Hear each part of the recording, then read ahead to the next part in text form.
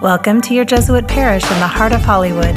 This is the Blessed Sacrament Hollywood podcast, and here's today's homily. The Lord be with you. A reading from the Holy Gospel according to Matthew. Peter approached Jesus and asked him, "Lord, if my brother sins against me, how often must I forgive? As many as 7 times?" Jesus answered, "I say to you, not 7 times, but 77 times. That is why the kingdom of heaven may be likened to a king who decided to settle accounts with his servants. When he began the accounting, a debtor was brought before him who owed him a huge amount. Since he had no way of paying it back, his master ordered him to be sold along with his wife, his children, and all his property in payment of the debt. At that, the servant fell down, did him homage, and said, 'Be patient with me, and I will pay you back in full.' Moved with compassion, the master of that servant let him go and forgave him the loan. When that servant had left, he found one of his fellow servants who owed him a much smaller amount. He seized him and started to choke him, demanding, 'Pay back what you owe.' Falling to his knees, his fellow servant begged him, 'Be patient with me, and I will pay you back.' But he refused. Instead, he had the fellow servant put in prison until he paid back the debt. Now, when his fellow servants saw what had happened, they were deeply disturbed and went to their master and reported the whole affair. His master summoned him and said to him, 'You wicked servant, I forgave you your entire debt because you begged me to. Should you not have had pity on your fellow servant as I had pity on you?' Then in anger, his master handed him over to the torturers until he should pay back the whole debt. So will my heavenly Father do to you unless each of you forgives your brother from your heart." The Gospel of the Lord. Back in college, during one summer, I rode my bicycle from the Golden Gate Bridge in San Francisco to the steps of the Capitol building in Washington, D.C. I did it with a bunch of other college friends, and we did it for a philanthropy, a charity called Push America, whose mission it was to raise funds and awareness for people with disabilities. And I wanted to make a difference. I wanted to do something good. That was the official reason, at least, because secretly, I did it for my own ego. I did it for my own glory, to say that I did something kind of cool. Also, I wanted to put it on my resume because I'd be applying for jobs that next summer, and I wanted something that would make me stand out for employers. So I did it. We did it. It took 63 days, going from San Francisco down to Las Vegas through Phoenix and Texas, all the way across. 63 days on average, about 80 miles a day. And at the end of each day, we would do what's called friendship visits. We would go to places, organizations that sponsored, that advocated, that supported people with disabilities, and we would be there for them. Every day was intense. It was tiring. It was full of profound fulfillment, though, as well. It's an experience, of course, that I'll never forget because of the people I met, the friends that I made, and also because that important lesson that I learned on that journey. When I think about that summer, I think about these ancient initiation rituals that ancient tribal peoples do. Father Richard Rohr, that great Franciscan author and priest, he often talks about these initiation rituals, where teenagers, for the most part boys, are taken out into the wild. They're taken out into the wild, they're taken away from their homes, and they're left out into the wild to survive, right? The tundra or the jungle or something like that.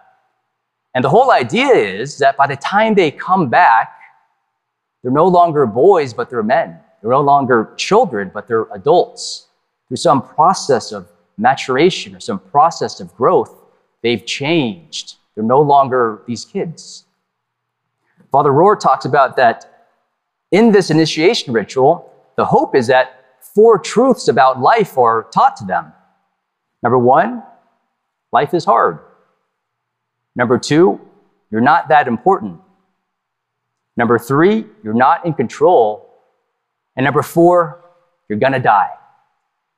And I think it's important as children move into adulthood that they know these truths, because for the most part, as children, you're led to believe the exact opposite, right? Think about a baby. A baby is going to think that life is easy. Everything is given to them.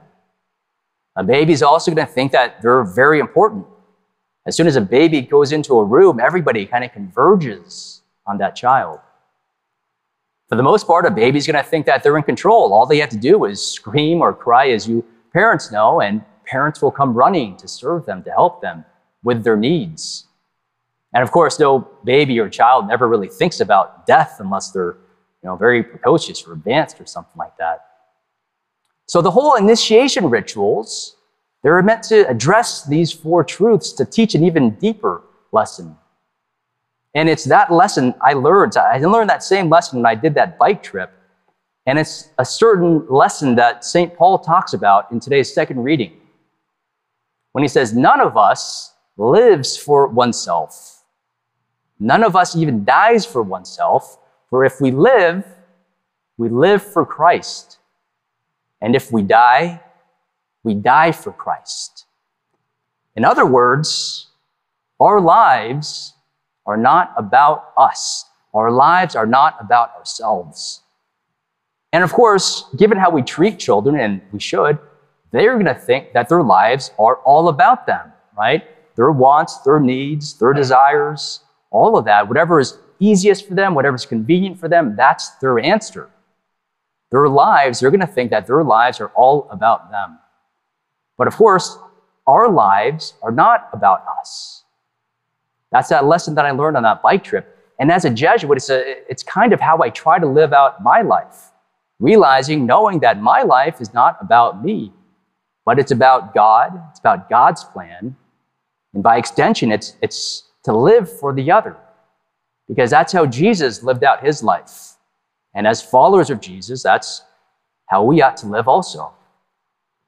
One of the great tragedies of our modern culture, according to Father Rohr, is that we don't have any type of initiation ritual or effective ways of communicating this truth to younger generations and younger people. As such, they'll grow up, well, not really, they'll never fully mature. And of course, they'll continue to think that their lives are all about them. They'll continue to think that their lives are all about them. And even this current generation that is coming of age, Gen Z or iGen, there's actually this delayment of the maturation process. I heard this term before. They don't want to adult. Adult is apparently a verb now.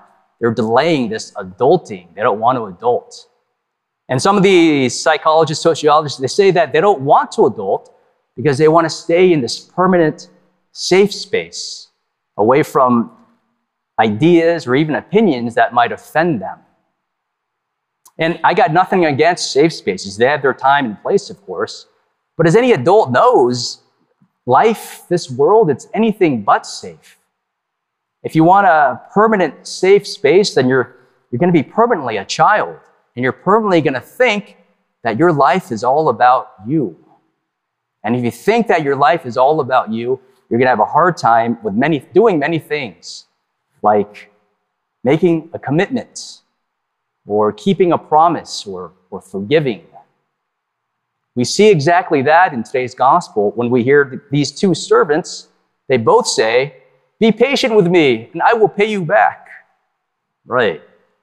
We all know how that's going to work out. They're not going to pay back. They're going to flake out on their commitments, on their promises. We also hear that one of those servants refuses to forgive that other servant. Why? Well, similar to a child who thinks that their life is all about them, they're not going to forgive. They're not going to make good on a promise or a commitment unless it suits them, unless it suits their own needs, unless it's convenient for them. But as Catholics, we know that we must keep those commitments, those promises, and forgive, because we live for the other, just as Jesus lived.